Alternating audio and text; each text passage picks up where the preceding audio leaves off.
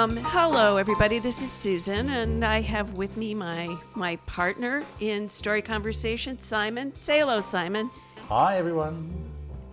So, everybody, welcome to the latest episode of Story Conversations. And who do we have on tap today, Simon? Yeah, well, Susan, as you know, we want to feature on these episodes lots of different kinds of storytellers. So we want to have people from the arts, people from different industries, and today we have someone from the world of business, so someone who deals with research and insights. Our guest is Gunny Scarfo, who is one of the co-founders of Nonfiction Research. He has a fascinating backstory, and the way that he and his organisation are applying stories and storytelling and narrative in the world of research and insights is something that I think our listeners will really enjoy. So let's start the episode and start the conversation. Well, welcome, Gunny. I wonder if you could kick us off today by just telling us a little bit about your background and the origin story of Nonfiction Research. Yeah, I'll start this story earlier than and in a more intimate way than I think I've talked about it in the past, which is that I grew up outside of Philadelphia in Pennsylvania, and I went to school which was in an area that was filled with amazingly talented people, and it's just an incredibly rich community, but it was also a community that was hit hard by poverty and drugs and violence. And I think I'll say we, despite having had some advantages that some or many of the people around me didn't have, but we saw ourselves as outsiders in some way compared to the communities around us.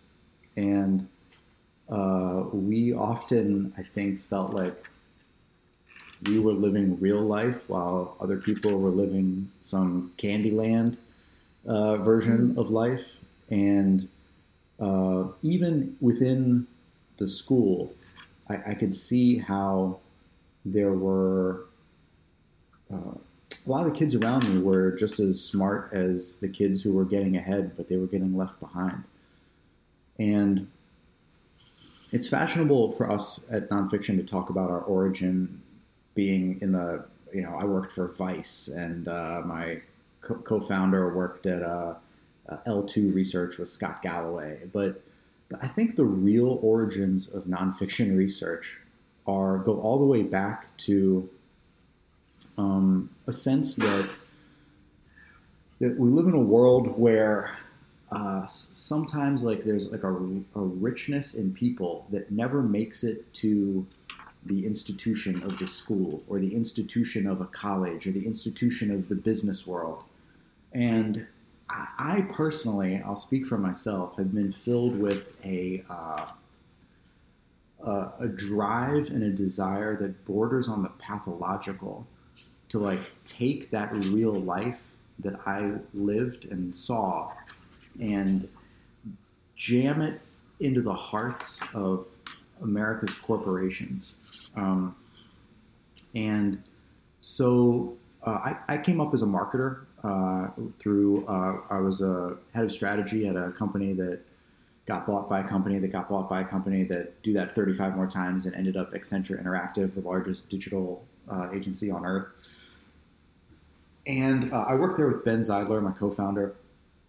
And he was the head of research, I was the head of strategy. And we would, do the work we were supposed to do. We would read the research about people, and then we would come up with the strategies. And then once we started doing our own research, we just sat there and we would look at the research that we saw from other places, and it just felt so shallow and so rational and so divorced from that real life that we had seen and lived, and that all of us in some ways experience when we're not at work. So we just wanted to close that gap. And so we started doing research even back at that agency in somewhat unconventional ways, where we would just go hang out with the customers and we would go undercover at places, and we went unchaperoned inside of a prison, and we would do a bunch of stuff that you're kind of not normally doing in research. And frankly, it didn't go over well with the other people in the company. Really, they were like, "Why aren't you at your desk? How are you gonna track those hours in the hour tracking system?" And we were like, "There's something bigger that we're after." So Ben and I went our separate ways for a year. We both left that agency after one of the acquisitions. And he went to work with Scott Galloway. I went to Vice. But the whole time we were kind of dreaming of getting ourselves back together. And then we launched Nonfiction in 2018 around a really simple idea, which probably started with us in like middle school separately, which is that most people don't like open their souls to market researchers. Market research, it's good at having graphs and charts and sounding professional, and it's presented by people who are wearing collars and they do hand gestures like these hand gestures, and it seems like a perfectly valid enterprise, but in some ways market research is really spiritually bankrupt, I think. It doesn't really capture the stories of everyday people most of the time.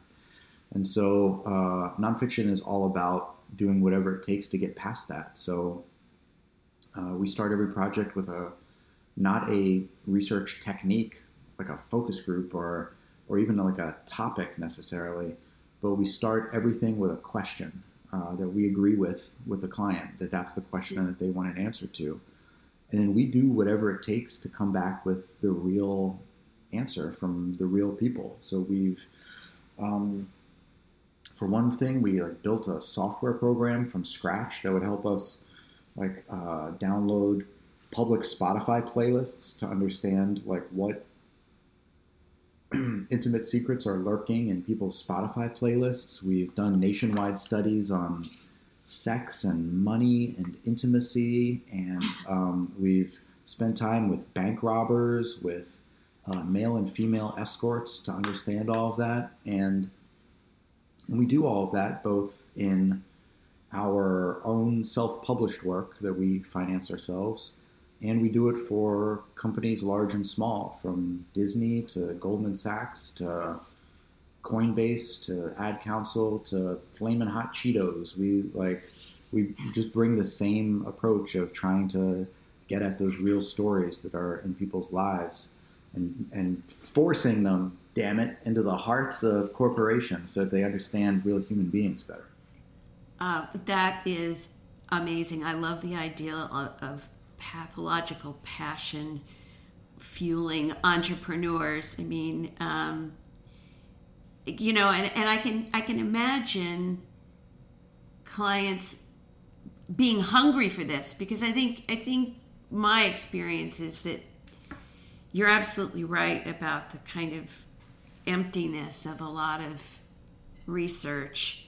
But when clients come to you or respond to you and they start an engagement and they then realize just how different an approach this is going to be to getting at their answers, do you find them leaning in or getting scared, or that process is so new, so novel? I can imagine that there's a lot of hand-holding that you have to do. So first of all, that's a great question, and it was a question that some of our investors had when we started the company, where we were like, you don't understand. There's this thirst and hunger for understanding customers better. It's going to become more and more fervent as the years go on. And that's why we're going to do all these, things that are thought of as abnormal to find insights. And the investors are like, I don't think big companies are going to pay you to do this crazy shit. And we thought that they would. And I have to say, in terms of the question of how hard is it to convince clients to trust this approach, I would say it's either 100% hard or it's 0 hard. And what we do is we just find the clients for whom it is zero hard to convince them. And Right. so, I mean, we walk away from a ton of work because we get the heebie-jeebies that they're not gonna want what we're going to give. But we're fortunate that most of the time when people hire nonfiction, they are doing it on purpose. It's not like, we do have some cases where someone comes in and then we have all this stuff that we send them and tell them to try to preempt any issues. And we've only had one bad experience, I would say. We had one client that was like, we know who you are, we know what nonfiction is, we want nonfiction. And then when they got the final product, they were like, we don't want this, and please do not show this to anyone. There was a line in the email that said, even showing this research to our own employees could present some level of risk or something like that. We're like, damn, okay. So that was our only like miss. But most of the time, like in a way that our investors, I think, will be happy about, you're right, Susan. Like, people really do want it. There's a hunger to get to the realer stories of customers, and a lot of companies get it.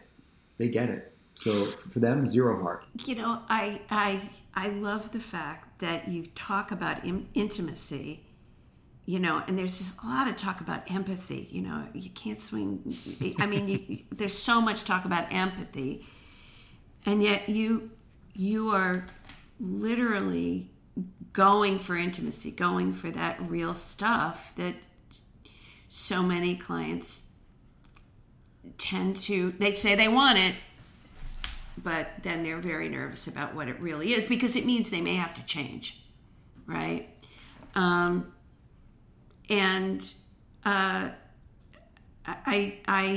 love the fact that, you know,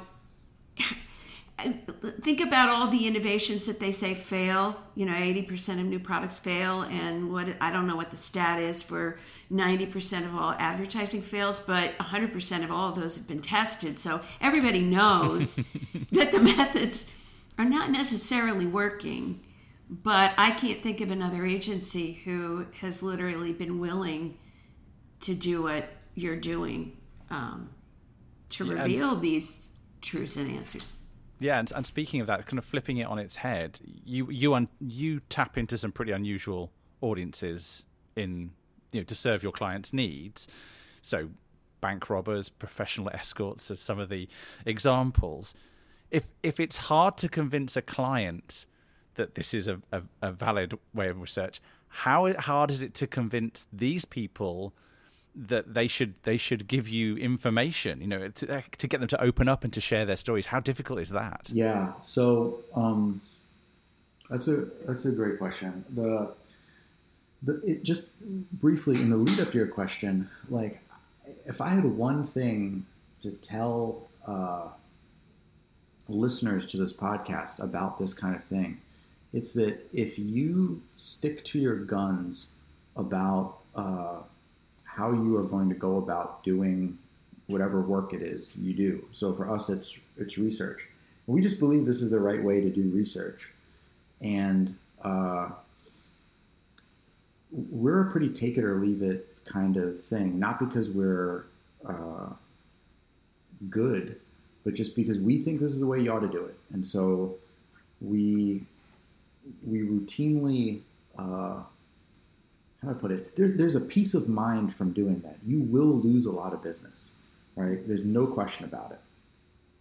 But you will also discover a bunch of business that you might not have found had you just done that other thing and like compromised. And so I don't mean to say that it's not a struggle for us. It is a struggle for us. And we talk about specific projects a lot. Like, should we be taking this? Is this the right, like, are we going to be able to do nonfiction work with this project?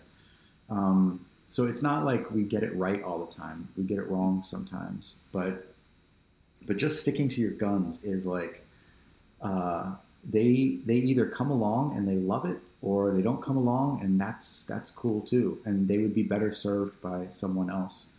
And in terms of working with people the sort of like characters that are not typically spoken to in market research.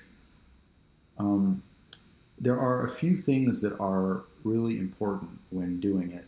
And the first thing is, I don't have a good word for this, but it is a level of integrity in the conversation before the conversation ever happens. If you are talking to a bank robber because you are looking to be sensational, that conversation is not going to go well. You're not going to get insights that are useful. You're going to feel like an imposter the whole way through. But if you are trying to understand people's antipathy towards banking institutions, then why would you not talk to a bank robber, right? Like the escorts, we were doing a study on intimacy, on intimate relationships in America, and like to what extent do people have someone in their life that they can totally be themselves with? And if you're going to study that sort of thing, and that was probably the most emotional thing we've ever studied. That was probably the most I've ever cried during a research project. How could you not talk to the people who are literally paid for companionship when all else fails?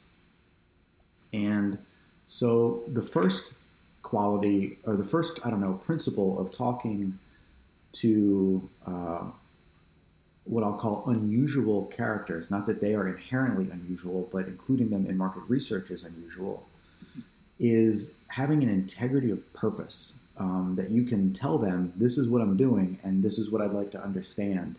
Would you like to talk about it? And so that's the first thing. And then in the conversation itself,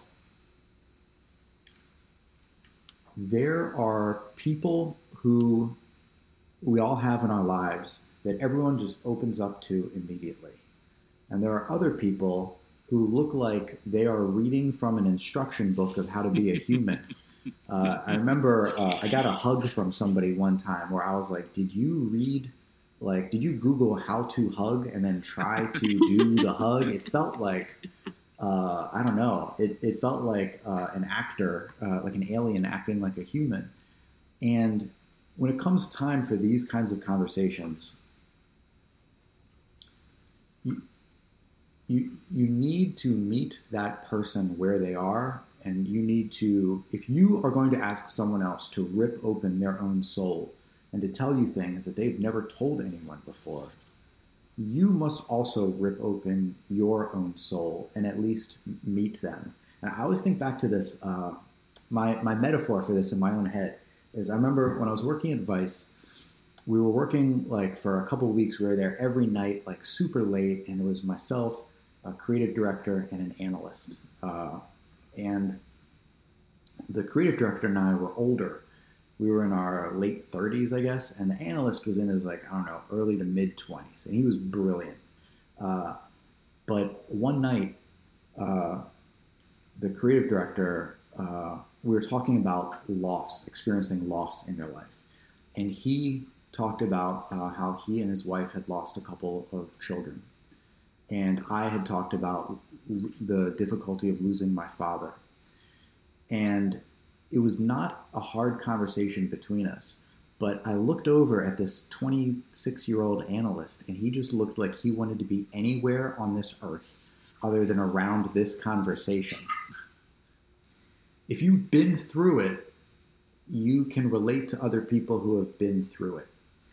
And when you're talking to a bank robber, to escorts, to doulas, to special forces operators, like these are all people that we've had conversations with in the last however many years.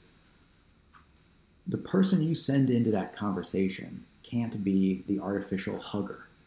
It can't be, in this metaphor, the 26-year-old analyst who hasn't lived enough. Rilke said you need to live your whole life and experience everything that life has to put you through And at the end of your life, if you're lucky, you might be able to write like 4 good lines of poetry. But the entire life is what leads up to that. So the other thing I would say, is it hard to get people like bank robbers to like open up to you? Not if you, the person going into the interview, are able to like meet them where they are and rip open your own, be vulnerable and rip open your own self in the same way. And that is the most important thing. There are some logistical things as well, of assuring them that it will be anonymous and that their illegal activity will not be uncovered, and building trust and those sorts of things. And you're doing a whole priesthood thing. Yes. There are some logistics that I don't mean to like sweep under the rug. They're very important, but those are really, it's a spiritual thing. It's it's hard to put into words. Yeah, and You want? go on. Go ahead. Susan. No, I was just going to say, it feels like one of the things I will talk about when I'm working with clients is this idea of story listening, about are you ready to hear and to absorb a story fully, so that you're open to that experience. And that's so much about being in a shared moment rather than being, as you say, the person who read the manual on hugging. You have to be genuine. You have to be, I hate to use the word, but you have to be authentic and present in order to... Story listening is an incredible, Simon, oh my God. I will cite you as I tell everyone that term. That's an incredible term. He's got a jar. He's got a jar. You put a quarter in the jar every time you use the term, and what you do is so much richer than the work that most agencies deliver to their customers. And you're not going in necessarily with a hypothesis that you then prove. You're being open to the wow that can come when you're actively listening and you actually hear stories. But I'm wondering if your clients, if you've watched your clients make good use of these stories that you uncover for them. I mean, I suppose that's not the end all and the be all, but in the case of that one client who said, if we publish this internally to our employees, there would be risk. I mean, I'm wondering how many of your clients are ready to use the richness of what you bring to them. Yeah. So, first of all, I would say, like, innovation in general is a low batting average kind of activity.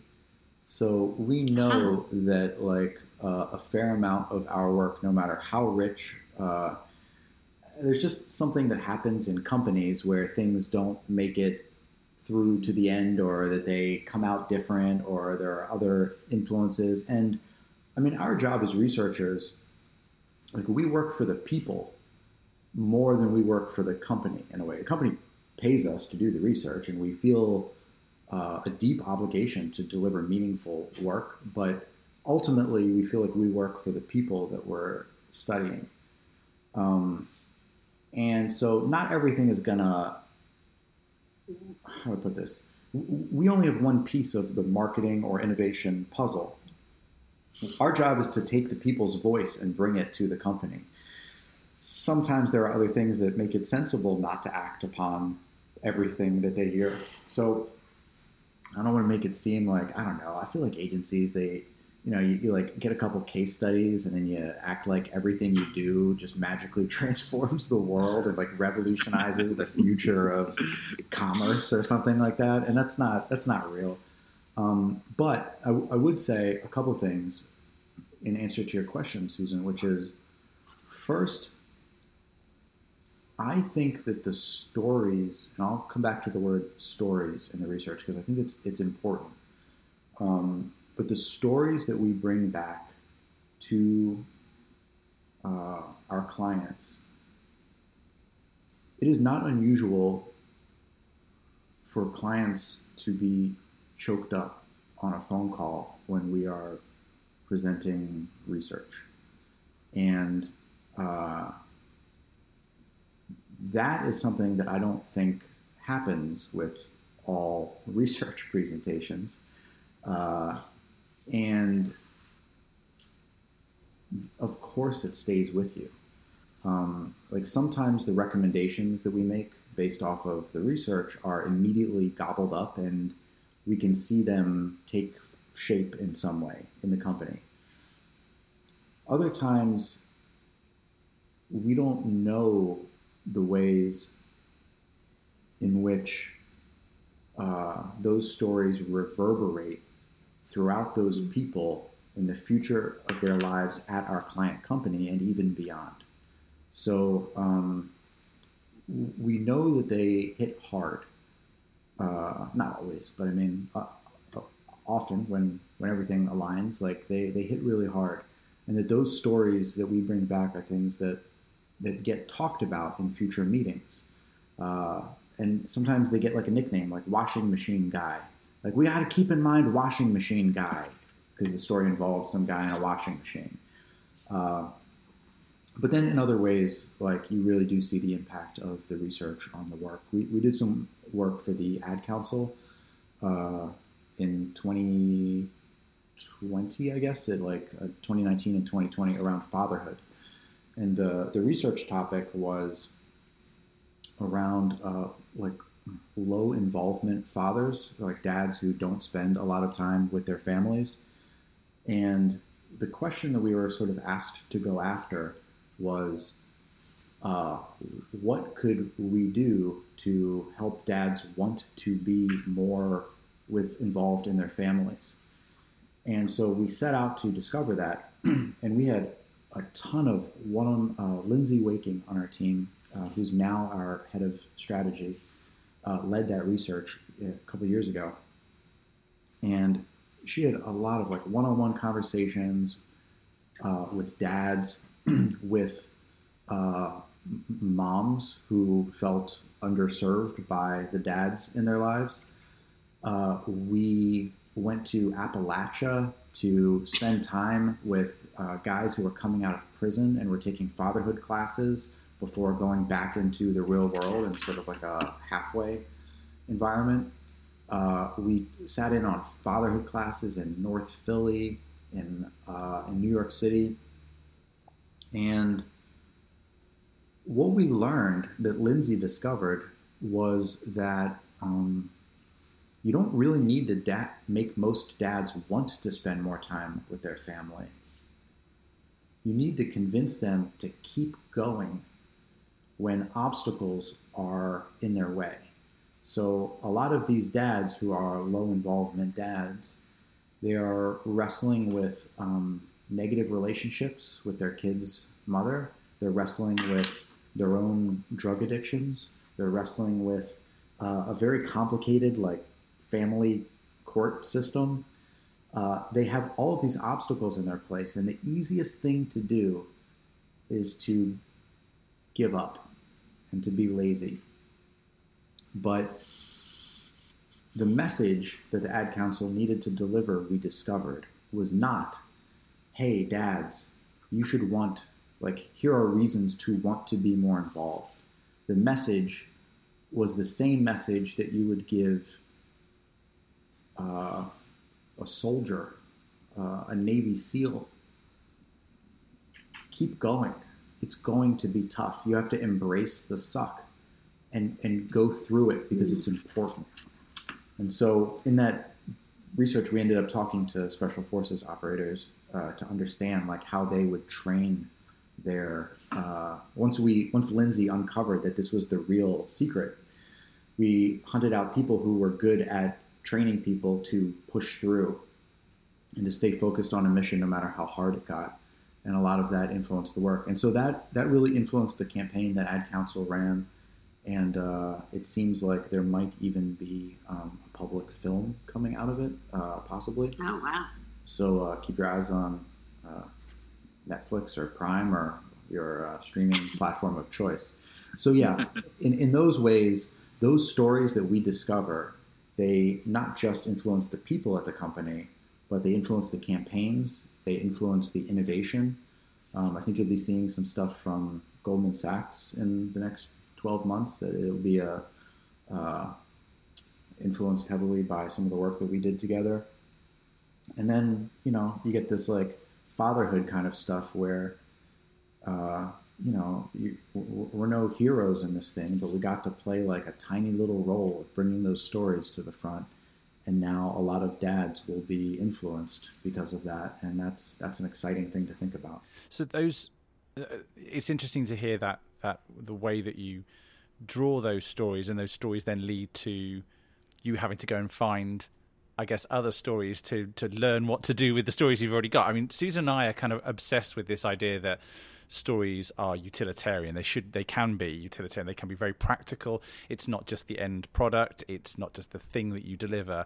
It's a method of either investigation or exploration or communication. And with brands, if we switch to the idea of brands and businesses, they're all trying to differentiate themselves these days.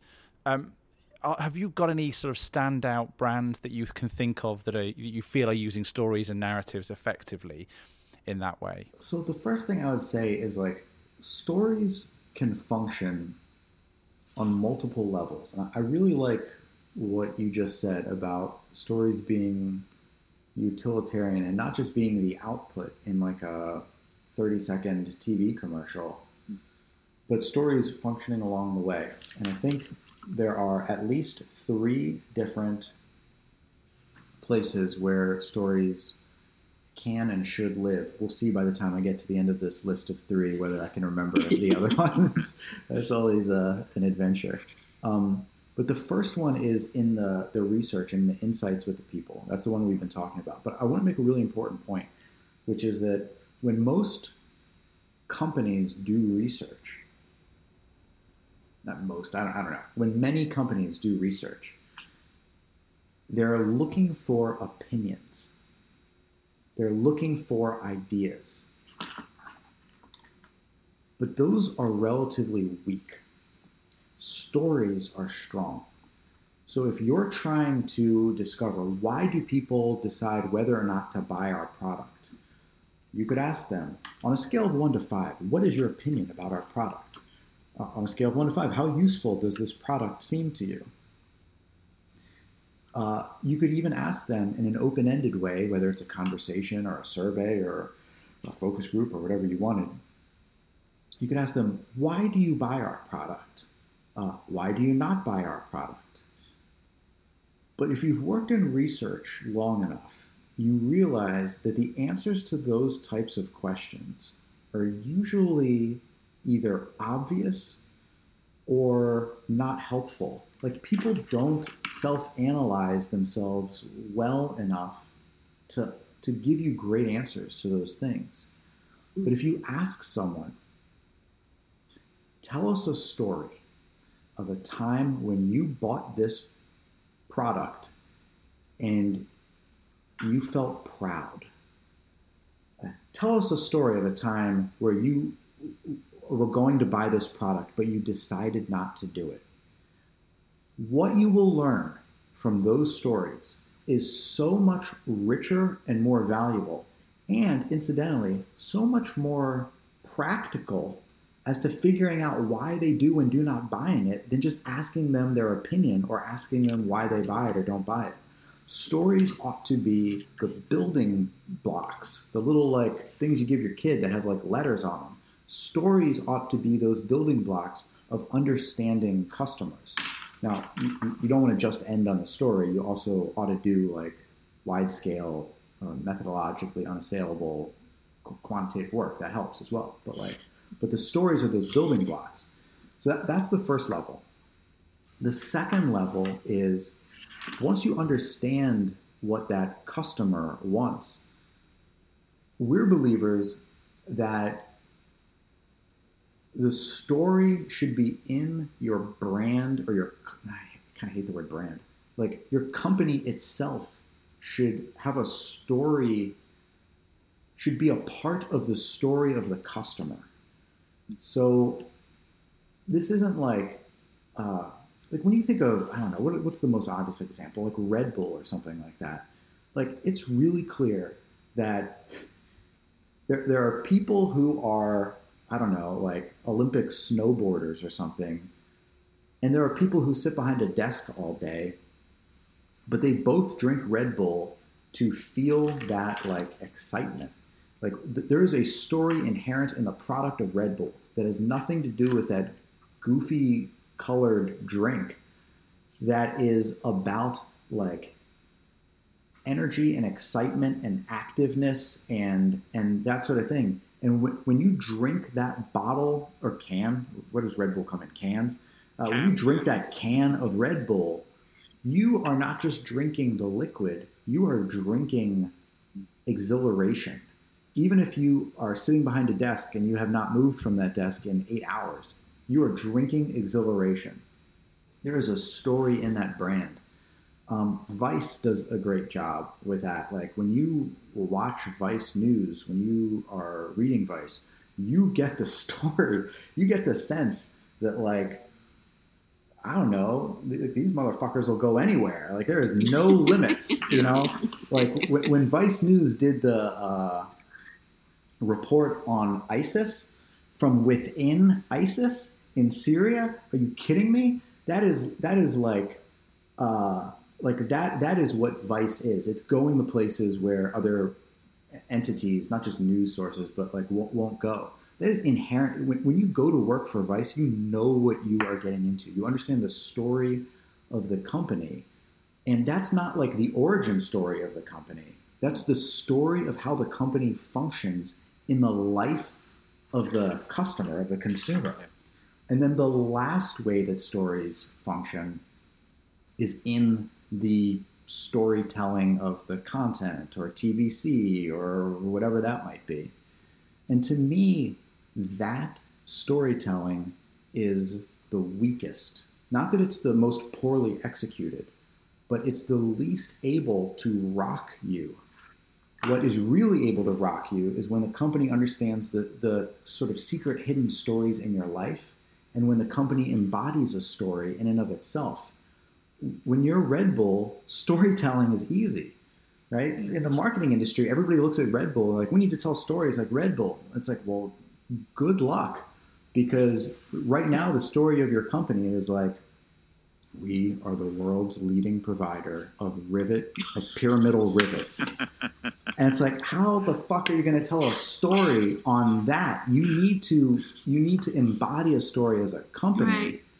And that way you don't have to do all this heavy lifting. And so it's hard, man. Like, so anyway, I don't know. That's my hot take on stories. I love that hot take immensely, but I also love the idea that you said you don't know how the work you do is going to reverberate in a corporation, and you don't necessarily have the sense of how it changes the personality within the company. Everybody saying, we can't forget the washing machine guy.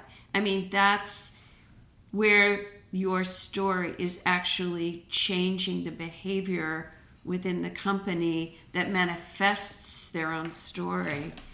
I'm curious, what is the most unexpected application of storytelling, or when you excavated a story for a client and you said, wow, I had no idea they were going to take it in that direction.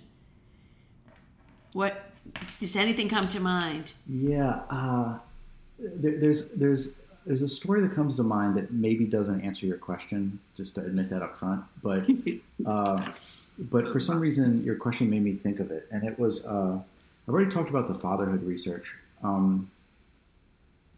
but when it comes to bringing stories to clients, like here's an example of the power of it.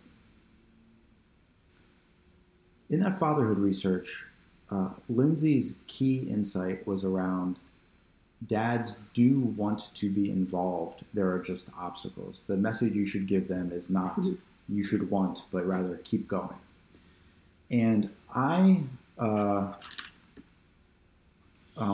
did the visit to the place in Appalachia where the dads were taking fatherhood classes. And I was talking to one of the dads who told me that his ex-wife had remarried, and his kids live with the ex-wife and new husband.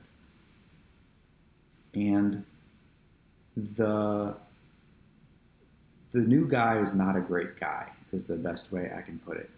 And one Christmas, there were no gifts under the... God, I get emotional talking about this. There were no gifts under the tree for the kids. And the dad that I was talking to said, I can't let that happen. Now, the guy that I was talking to was Muslim, but his kids were being raised. The mom was celebrated Christmas, I'll say, and the new dad celebrated Christmas. And so after that time, every year, this guy, even though he didn't totally have access to his kids, he would buy Christmas presents. As a Muslim, he would buy Christmas presents for the kids, wrap them, and make sure that they were under the tree every year. Wow. Because he never wanted the kids to wake up and not have Christmas gifts again. Now, Lindsay could have gone back to the ad council and said, hey, here's what we found. A lot of these guys are actually like fighting over obstacles, and we just have to tell them to keep going. And, 41% of dads agree. And, we'd like to assure you that we heard this, and, here's a quote. Or you can tell that story. When you hear that story, you never forget that story of this dad, like, just participating in a religious tradition of some other culture, still unable to see his kids, but cares enough to make sure that their experience is good. In that story is the entire finding of the project. And there were a million of those. But I think that is a great example of how when you do, what was your term, Simon? Story listening? Story listening. You come back with things that will shake you to your core and help you understand the audience in ways that that no other format could. And you've got to be able to recognize when you're hearing that power. I mean, I think you do innately. We know when we're being moved, obviously, because it is like you said, you feel it even now. Retelling that story, you still feel it emotionally.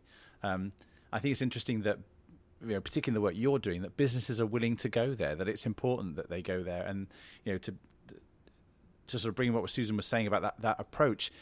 I think it's fantastic that the research you're doing is getting that kind of traction, that businesses are willing to engage emotionally with the research, making decisions for a company on insights that are that profound. I have to believe is so much better than making a decision on the basis of 41% of all fathers say X. I mean, it's so much more profound and meaningful. Yeah. When you can bring those things together, when you can bring that story together with the quantitative aspect that shows that it's not just this one person, but all of these things, it's just, it's something you see in all of our work. Like, it's people's stories plus like the broader quantitative look, plus like things in culture. When you bring those things together, it is so powerful. Well, I'm just to sort of wrap us up in this conversation while we're on stories. I thought we often like to finish with a sort of fun one. Thinking about, do you have a favorite story? It doesn't have to be one of your research stories. Any favorite story, and why is it your favorite story? Most of my favorite stories are pretty like like heartbreaking stories. So I'm not going to end with that. Ben, the co-founder of Nonfiction, always like jokes he doesn't want us to become like the sad research company. So I'll tell you instead something that amused me, which is when we went out to raise money to start the company. We didn't, we're not like a software company. We didn't need a lot, but we just wanted like some runway so that we wouldn't start making terrible compromises in the company, we were trying to like. Some people got it immediately, and some people would never get it, and they were like, "We don't understand how this is differentiated from other market research providers." And we're like, "That's cool. That's cool. That's cool. This is not for you." But I'll never forget one of the investors who was asking, like, "Do you really think that this approach is going to work? Do you really think like big companies will pay you to do this stuff?" Ended up like investing and believing wholeheartedly. And when we got the check for his investment, I looked in the memo line and it just says, "Put it all on black." like he's like, "I'm going to make this gamble." And yeah, I took a photo of that, and we look at that from time to time and realize like, yeah, that's the gamble that we made. That like, you know, companies will care about real people's stories and stuff like that. But so far, you know, the roulette wheel or whatever the adequate part of that metaphor is looking good. Well, that's amazing. And we want to thank you, Gunny, for participating in this conversation around stories. And we think that you're definitely providing a really nice stack of chips for companies to bet on themselves. And we wish you the best, and thanks for keeping the stories coming. Yeah, thank you for doing what you're doing, and thank you for a great conversation. Wow, that was really something, really interesting. So, what did you think, Simon? I mean, what's your takeaway? I mean, I think there are so many things that we could take away from this episode. I mean, I guess because it's a directly business-led application, but I think there is more than just ordinary business storytelling going on here. I loved the phrase that Gunny says about most people don't open their souls to market researchers. I mean, you've had more experience of working with market research firms than I have, so maybe you can expand on that. Yeah, I think that's absolutely true, and what's remarkable to me is that Gunny and his team seem to have cracked the code in terms of getting real people to tell real stories, as opposed to what we often see in market research, which is we call them respondents. Yeah. Respondents are not human beings. Yeah, I know. And these respondents often are giving answers to questions that they think the researcher wants to hear, whereas Gunny has shared quite passionately the digging down and literally getting individuals to tell things that that you wouldn't expect them to tell.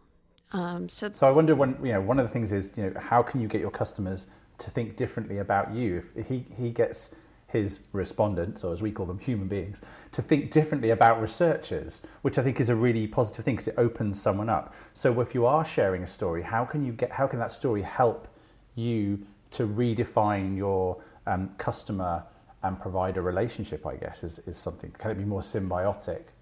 You mentioned passion there. So yeah, and Gunny talked about what he called pathological passion.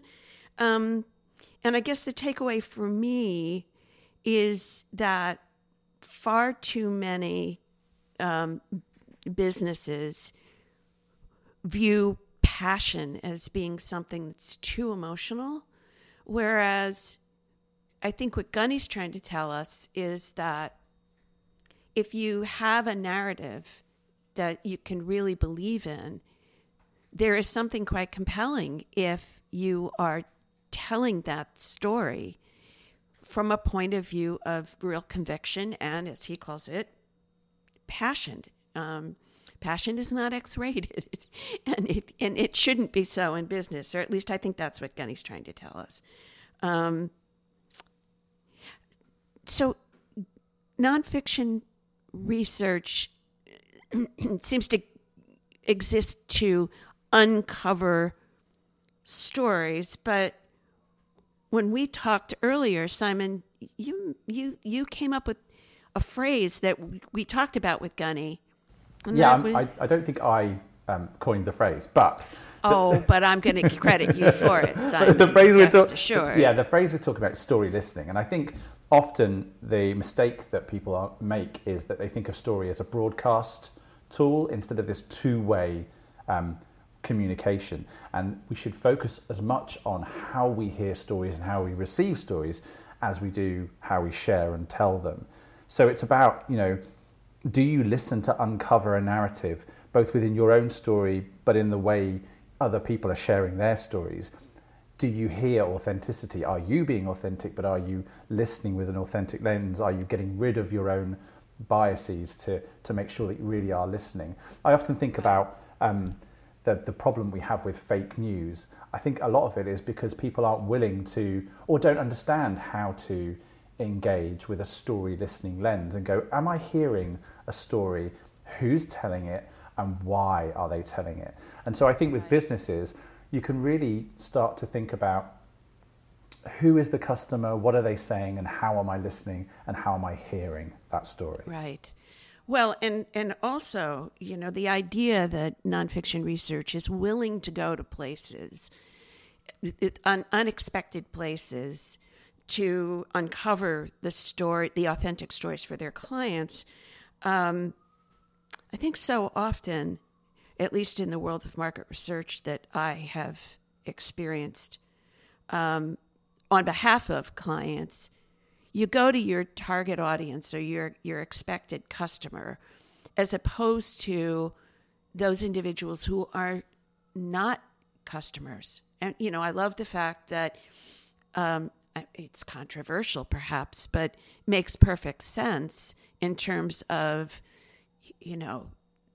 nonfiction's choice to go speak to bank robbers, their choice to go speak to escorts about intimacy, and lo and behold, it had little to do with sex, and it had more to do with literally engagement and conversation. And I think that struck me, that we need to sometimes uncover stories in unexpected places in order to get the real story that we can help clients tell.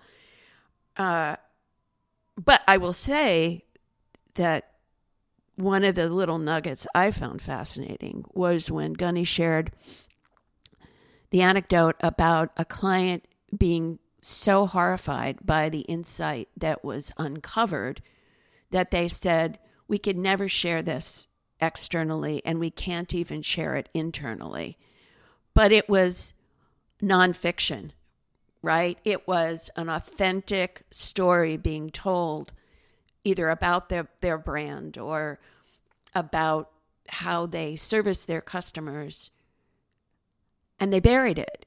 And I think the cautionary tale, when we think about story listening, is that there are going to be occasions in which you uncover how your narrative is landing, or in the absence of a strong narrative, the story that your customers are filling in themselves. Because we talk often about the fact that if you don't create your own narrative, your customer for sure is going to invent one, and it's not going to be the one you want.